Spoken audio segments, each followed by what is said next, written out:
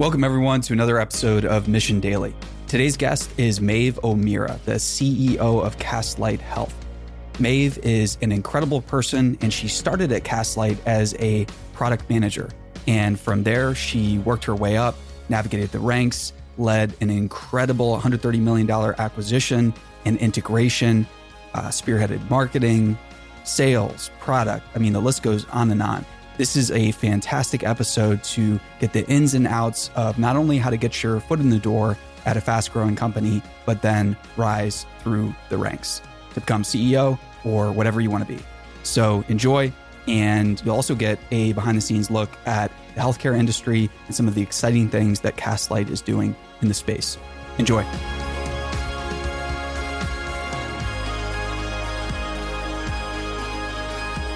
Time to pay the creatives and media makers at Mission. We couldn't do it without a world-class sponsor and ally whose services we use, TriNet. As a business owner, you can't be afraid to outsource what you're not good at.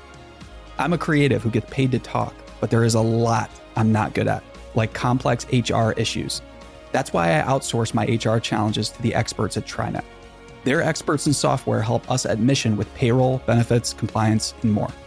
And TriNet offers full-service HR solutions tailored to your industry. Whether your team is 10 people or 1,000, TriNet has you covered.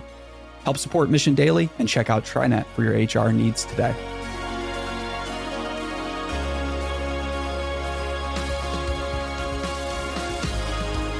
Maeve, welcome to the show. Thank you for having me. So where are you calling in from today? I am in San Francisco today. Awesome. So you are at the offices of Castlight, I assume, and I would love for you to tell listeners about Castlight and your role there.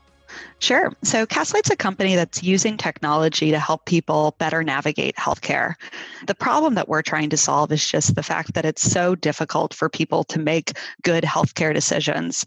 We continue to hear how people struggle to figure out whether they're in the right plan, what care they actually need, what their plan will cover, whether they're going to a good doctor, what it will cost. So all of these things make it incredibly difficult for people to have comfort and confidence that they're doing the right things for their own health. So what we're doing is applying machine learning to empower consumers with deeply personalized, timely guidance to make better health decisions. Ultimately, this results in lower costs, improved outcomes, and a better experience. Yeah, I think what's interesting is difficult is kind of an understatement when we start talking about navigating the healthcare space and as a consumer making the best choice. It always feels like no matter how hard you try, you're always making a suboptimal choice, right? The research is changing. There's like this latest news on this. And I think what's cool is with some of the machine learning and things that Castlight's doing, it's finally like technology is going to be able to help inform, all the independent research that folks are always doing themselves. Absolutely. I think that your comments nailed exactly what we hear from our users, which is really hitting upon the fact that so few people would share that they have confidence. About 70% of employees say that they don't understand their benefits and don't believe that they're making good health decisions. So ultimately, what we're working to do is bring together that data in the context of both your personal health condition challenges or opportunities, but then applying that in the context of the plan design that you have either from your employer or directly from a health plan. Right. And one of the things I noticed when I was doing some prep for this interview that I think is fascinating and I really love is that you started at Castlight as a product manager back in 2010 or so. I did. Yes. And what's awesome is I think so often people fall into the trap of thinking like, I have to be a CEO or I have to start a company or found a company instead of just, owning one of the most important roles in the early stages, which is being a PM. How did you go about landing that opportunity? And what was it like in the early days of Castlight? Gosh, yes, it's funny to have been somewhere 10 years at this point. So for me, what really attracted me to Castlight was the mission. So ultimately, I just really believed in what the company was trying to do. And because it was such a big problem, I believed it would be a big market opportunity. And then the team at that time, the founder, Giovanni Colella, it was just a phenomenal group of people. So when I joined, it was about 25 people. And it's actually interesting. You mentioned kind of coming in as a PM. I was very determined to join the company as PM because ultimately I believed that being a builder and being really close to our end user and to our customers would allow me to really both contribute to the company and grow overall.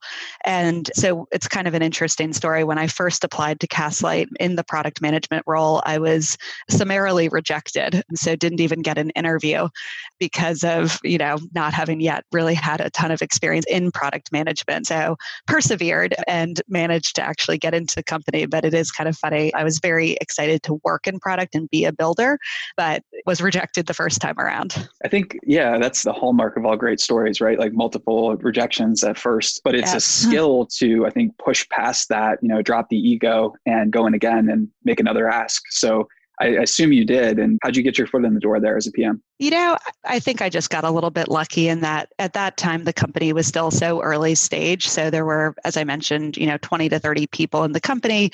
And so there were a lot of changes happening there. And at the time, I got connected to a classmate from Stanford who was working at the company who helped me talk to the right people and really explain my case for being a product manager. It's interesting because I've watched a lot of evolution just in the field of product management over 10 years, particularly as technology has become more and more important in every company. And I think the role of product management has evolved from one that I think was conceived of as purely technical, probably 10 to 20 years ago, to one that is deeply rooted in strategy today. Yeah, I couldn't agree more. Are there any favorite examples you have of product management training programs? Is it the APM program at Google? What did you study to kind of master that first role? Well, I think that I just really benefited from some great mentors. There's been a lot of people at Castlight who had many more years of product experience than I did. I've done many of the workshops and certainly benefited from those, but I don't think there's any real replacement for kind of on-the-job training. And really finding those mentors. I think that, the things that I think about just from what did I learn over time being a product manager, early on, particularly at an early digital health company, I think I had a hard time understanding what's the difference between a feature versus a product versus a company. Mm-hmm. So understanding the scale of the problem you're trying to solve. So an example of that it was probably around 2014, 2015, I was really passionate about behavioral health, and it was becoming very clear that behavioral health has a significant impact on people's physical health. And, we saw a lot of opportunity to use our data to help people connect with primary care and better leverage their EAP. And, in the course of that, we invested quite a bit in building out a product, which we're really proud of that product. But over the course of the year plus that we were building it, it just became incredibly clear that this was actually a company. And over time, more and more companies have entered this space, certainly before then. But, as you probably know, it's a very important topic that many people are starting companies in. But at that time, calibrating on feature versus product versus company was something that I just really didn't have the experience in. And the second thing I would just comment that has been interesting for me from a learning curve perspective is, working at Castlight's a B2B2C company in that we sell to employers or health plans, and our ultimate user are people who are consuming healthcare. And it's an incredible challenge to balance the B and the C. And very often your buyer's voice can override the voice of the end user. Absolutely. So I've certainly been thinking a lot about how do we always ensure that the voice of the consumer is represented. And I think, over the years, I've gotten a little better at that. I wasn't great at it at the beginning. And a huge amount of that is the data centricity of how you orient product development. That's fascinating. So speaking from a personal lens here, that's how we're structuring a media company, which is B2B2C model. And I think what's great about those companies is that while really tough to crack initially, getting that balance right, over time, they become very defensible. And, obviously having a whole bunch of businesses as clients is a great strategy. What led you and the executive team to structure Castlight in that B2B2C model? Yeah, it's a great question. So 10 years ago, when we were first starting the company, one of the most significant hurdles or challenges that we faced was access to data.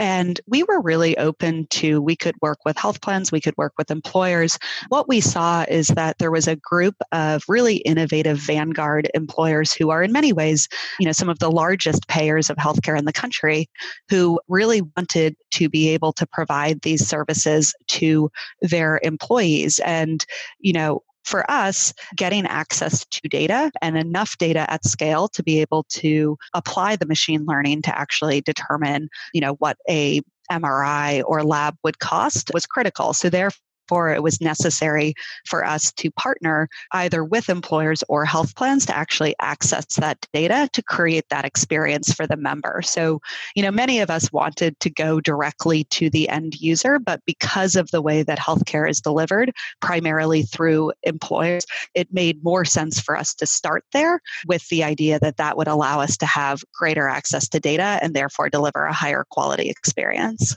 And when Castlight was getting rolling, how did you go about constructing, kind of getting business development rolling and some of those partnerships that are, critical to get revenue in the door?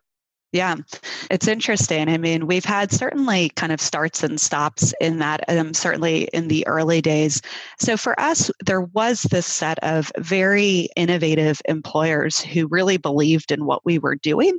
And so they, were really advocated for us to work with them. So, getting buyers on the employer side, I don't want to say it wasn't challenging, but I think the value proposition was just so incredibly clear.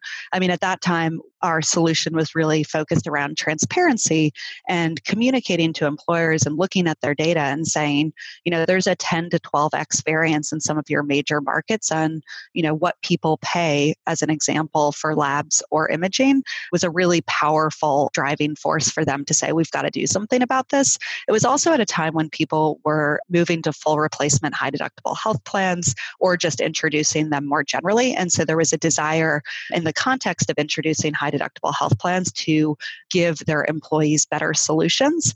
And then we really had to partner with the employers to talk to plans about them sharing that data with us to allow us to provide that experience. So that was a lot of our focus on business development. And, for me, having kind of taken several tours of duty in different roles across the company, I did spend time in business development really trying to think about how do we create a shared value proposition for a plan to work with us to deliver shared innovation that will help them establish market leadership in their particular market. So that was a big way that we approached it, was to think about how does it actually benefit not only the employer, but the plan to partner with us. Sure. And Maeve, as I look at the different roles that you've held at Castlight, obviously we're looking back now, so we can apply the narrative fallacy maybe, but it seems like you've been really, really strategic with selecting and making sure that you get experiences in product management, business development, but also, product marketing. Were those all strategically sought, or have you always been curious and,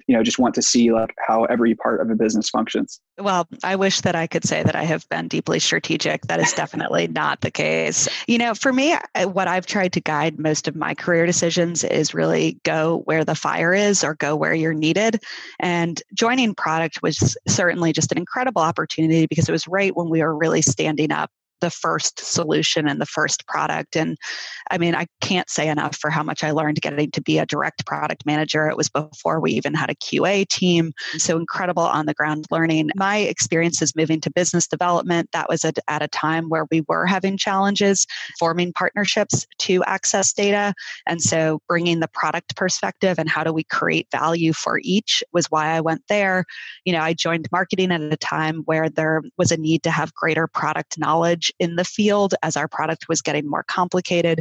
My roles kind of in account management and customer experience were at a time when we were bringing together two companies. We had acquired Jif, which is a well-being company, and really being able to communicate the shared product vision. So there's definitely never been, I wish that there had been some kind of strategic plan, but for me, it's always been go where you can provide the most value. Wise words.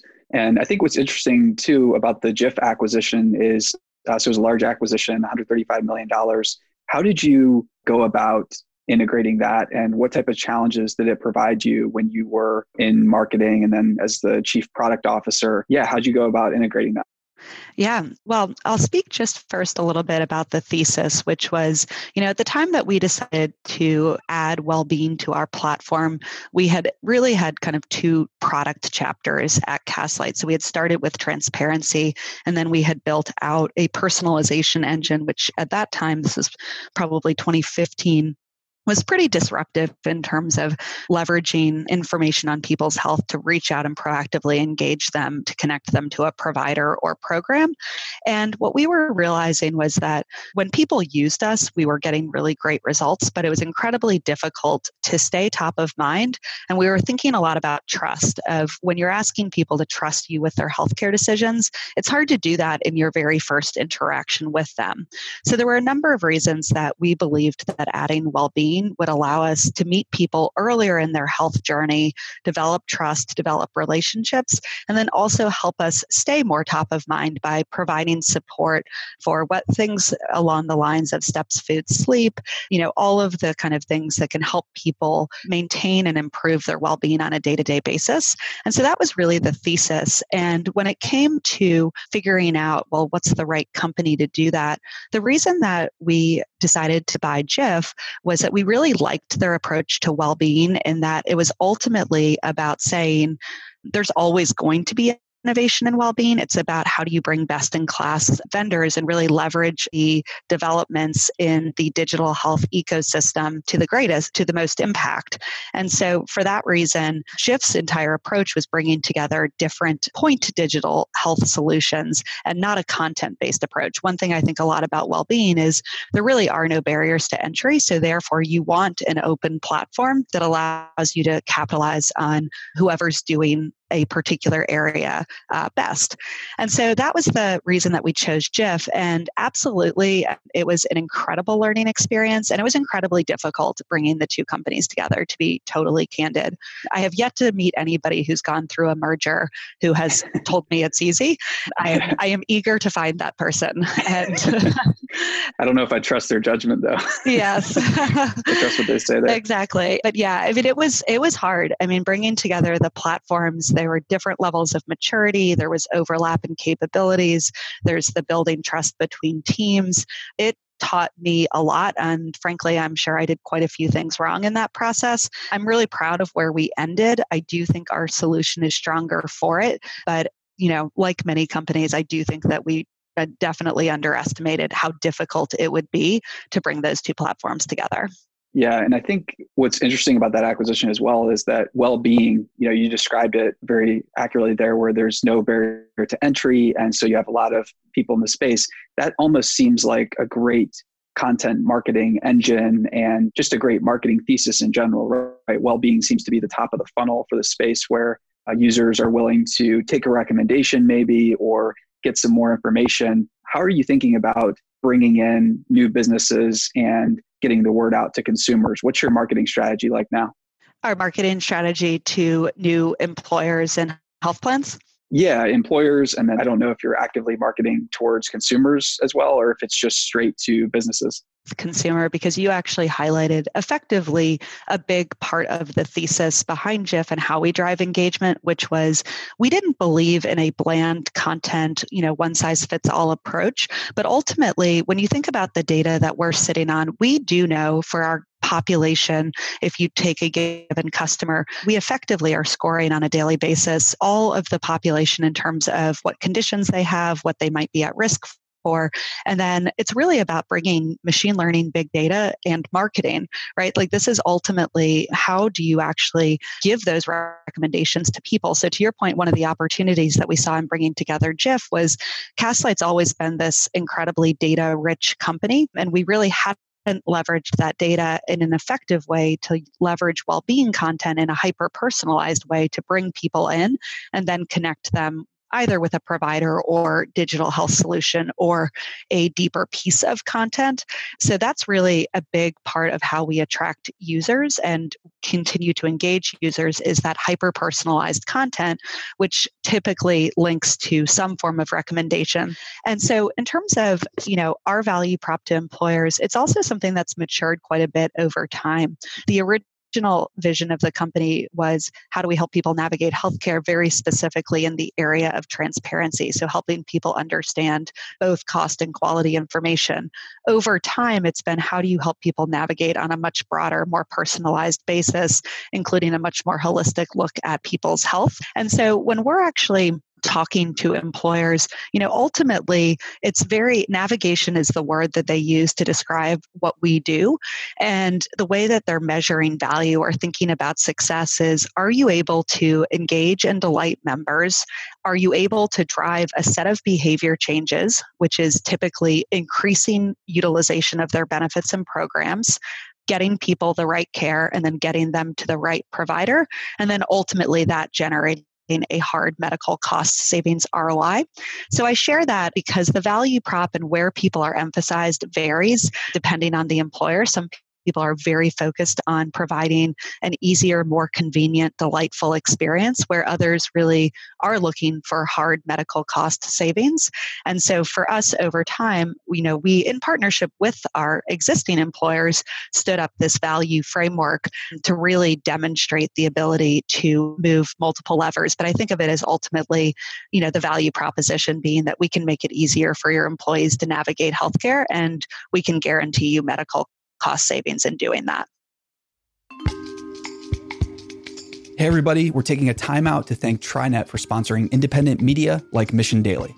If there's one thing I am about, and in fact, one thing the whole Mission team is about, you know that it's accelerated learning. One of the ways I do that is by learning from the best. When it comes to learning about HR, the team and resources TriNet provides are my go-to source. I got started with some of TriNet's free e-guides at trinet.com/eguide. You can too. It's never been easier to get briefed on how to outsource your HR, grow and scale effectively, offer the benefits that matter to your team, and win the war for talent. Start learning from the best and get one of TriNet's free e-guides at trinet.com/eguide. Thanks TriNet for sponsoring Mission Daily.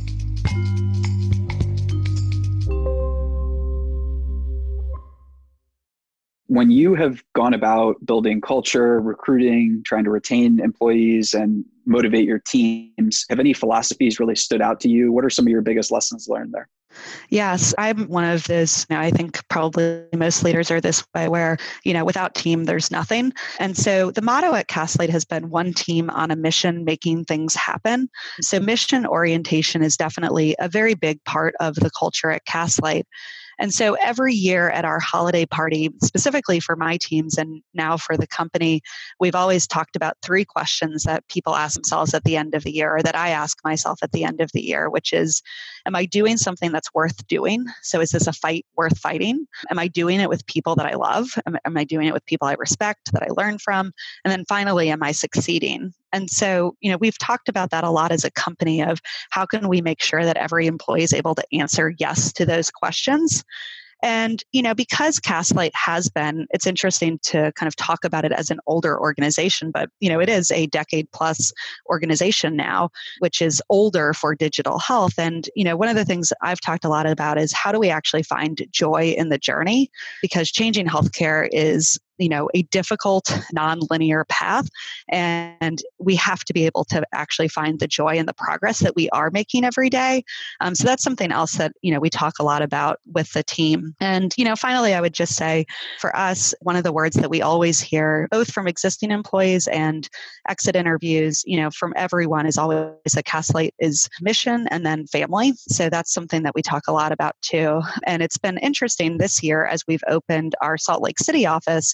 One of the things we want to be really intentional about is, having that same culture in Salt Lake City, and also ensuring that one of our values has always been diversity and inclusion. And I think being really intentional to ensure that we have that same culture in Salt Lake City is really important in this year. That's exciting. And with all of that expansion, are you able to balance personal life and work life? Do you feel like they're just fully integrated at this point? How are you approaching your mental health and having a personal life while being CEO of a fast growing company?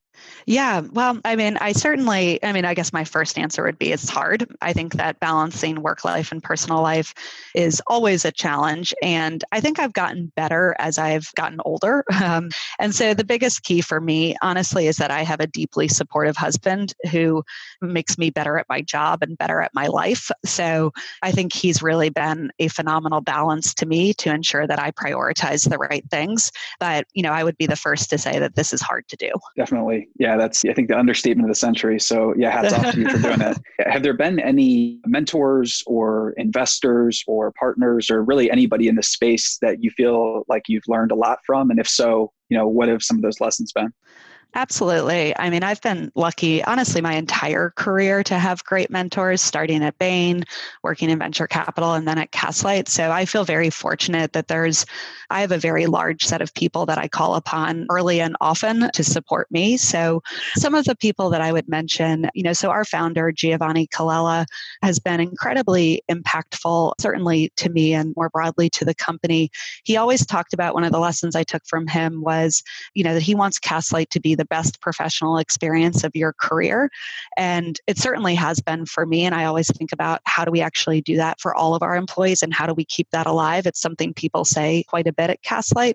So he's had a tremendous impact on me just in terms of starting the company and helping me think about culture as a defining trait of the company, not just something that's exists, but something that you work on and is absolutely critical to your growth. I'm very fortunate to have a couple of board members, particularly as I've stepped into the CEO role, who have, picked up every phone call and been deeply supportive. And so really in different ways, certainly helping me with recruiting and, understanding how to make difficult decisions quickly.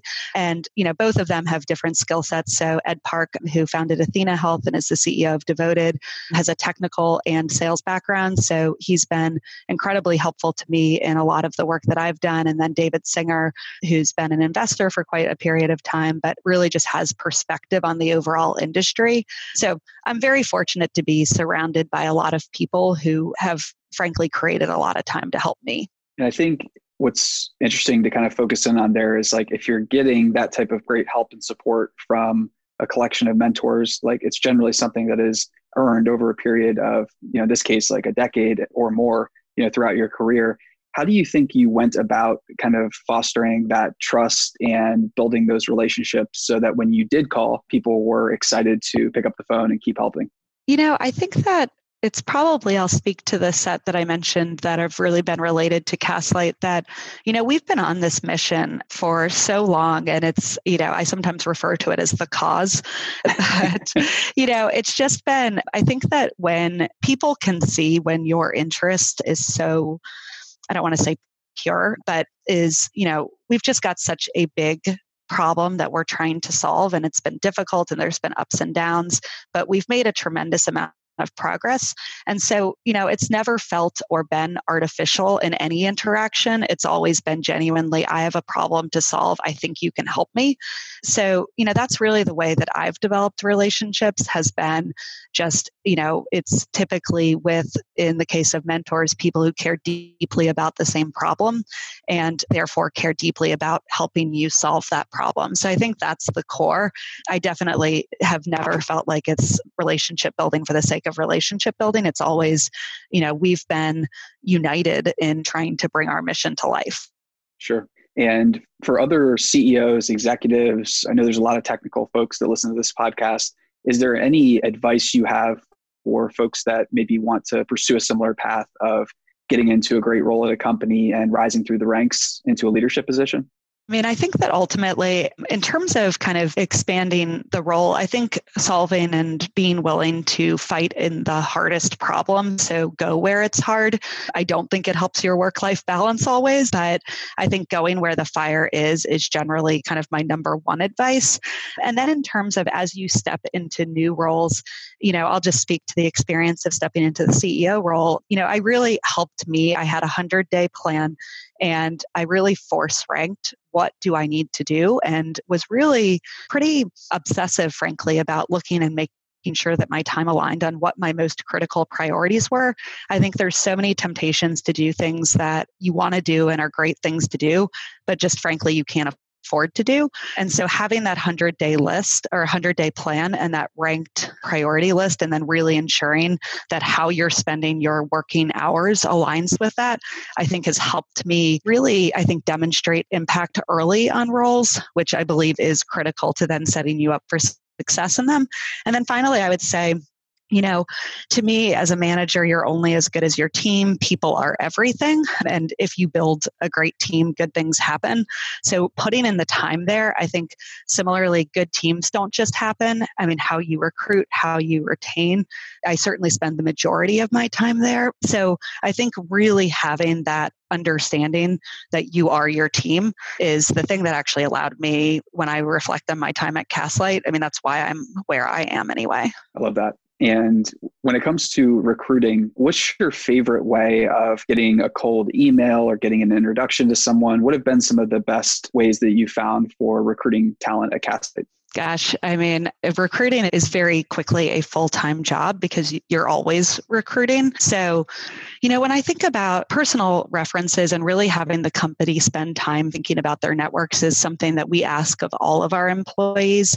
And, for me, it's also, when I think about the actual recruiting process, there's always an asymmetry of information on both the part of the candidate as well as the hiring manager. So for me, I always force rank what are the capabilities that I need in this role in order, and then establishing the panel around how can we assess this, and then quickly trying to get signal, because I do believe similarly recruiting time kills all deals. So really trying to ensure that you have the ability to understand, does this person have the capabilities? Is it a good fit on both sides? And being able to align that panel and move quickly. So I don't know if I answered your question directly outside of to say I spend a huge amount of time thinking about how to recruit effectively. And certainly there's the kind of pipeline generation, which I think is best done by your employees. But then I think there's the execution within the interview process of really being crystal clear on what is must have versus nice to have from a capability set, and establishing a panel that can both get signal, determine that, and be selling while they're doing it in order to drive to quick decision making. No, I love that. Yeah, that's really, really cool conceptually to lay out there. Maeve, what's a question that you wish people would ask about Castlight, but no one seems to ask or even know to ask, especially businesses maybe who are thinking about, evaluating tools or thinking about Castlight versus another, something that they think is comparable?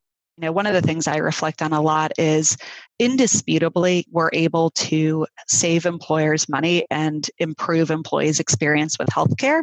And, we're still very much in that phase of market creation, right? So, when an employer chooses not to go with Castlight, it's typically no decision. It's, sometimes competitive, but that's not our most common scenario. So I guess when I think about, what question should people be asking? There's so many benefits to an employer to have a navigation solution, and Castlight specifically, that I guess the question, the real question is, why would you not do this? Because you have an opportunity to, directly benefit your employees and help them make better health decisions and save your organization money. Health benefits is typically the third biggest spend item for a company. So it's a really powerful value proposition. And so, the question, I guess, I'm just thinking out loud that I wish people would ask.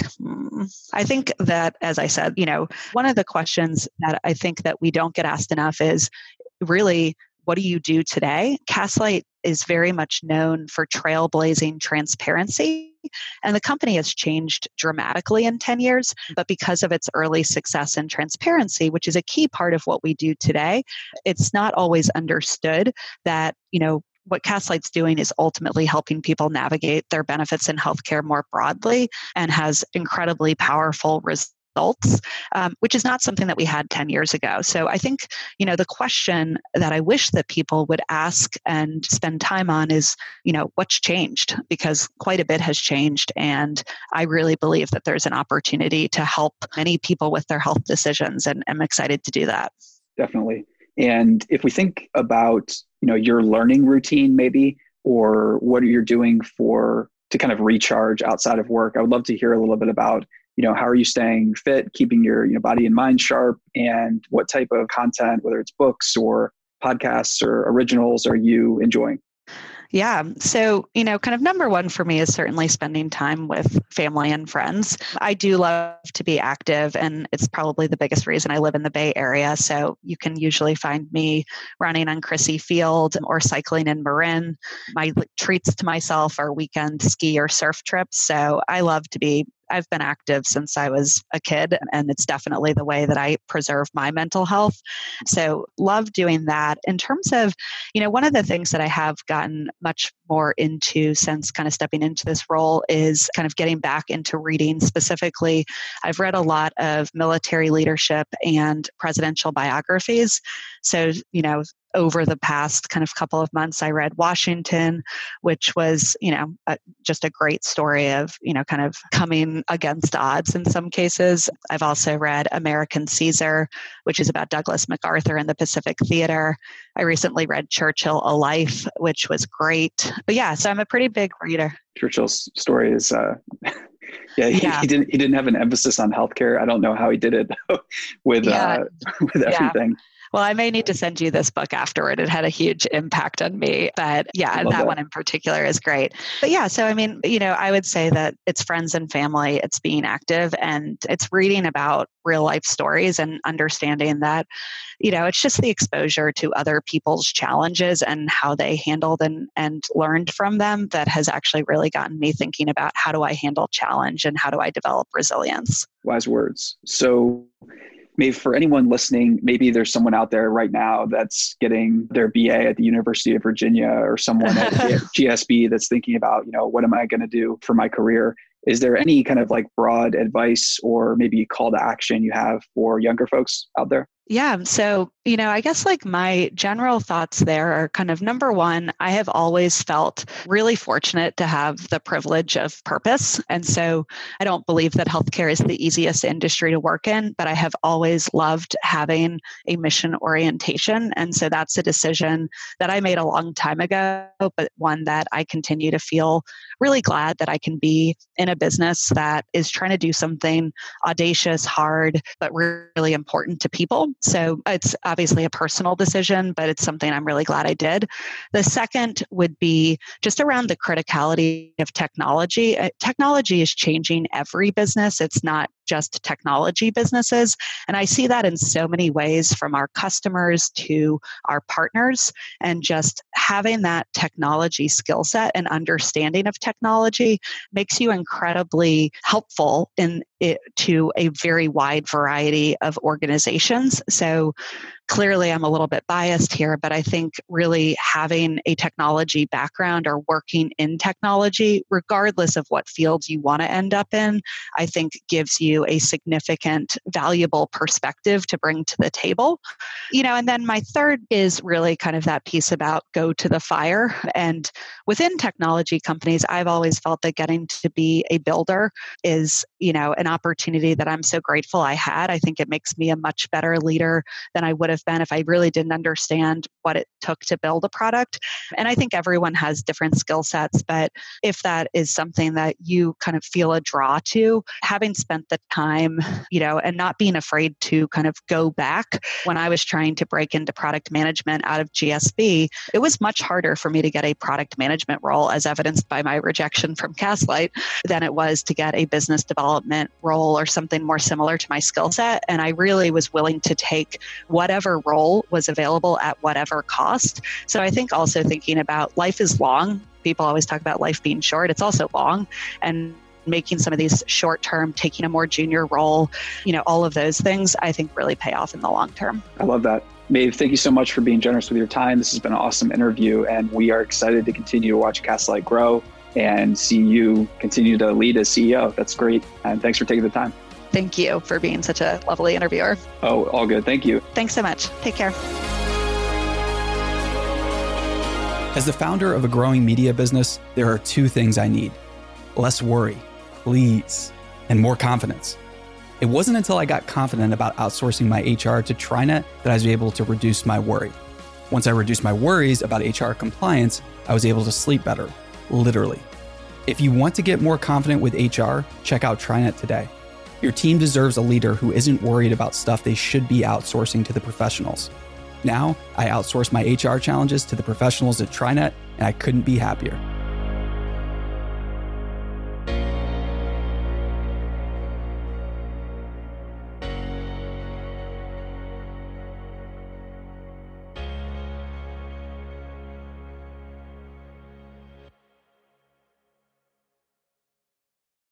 Hey, listeners, thanks for tuning into this episode. I hope you enjoyed it as much as I did. If you haven't already, please subscribe, rate, and review this podcast. It helps spread the word, and I would greatly appreciate it.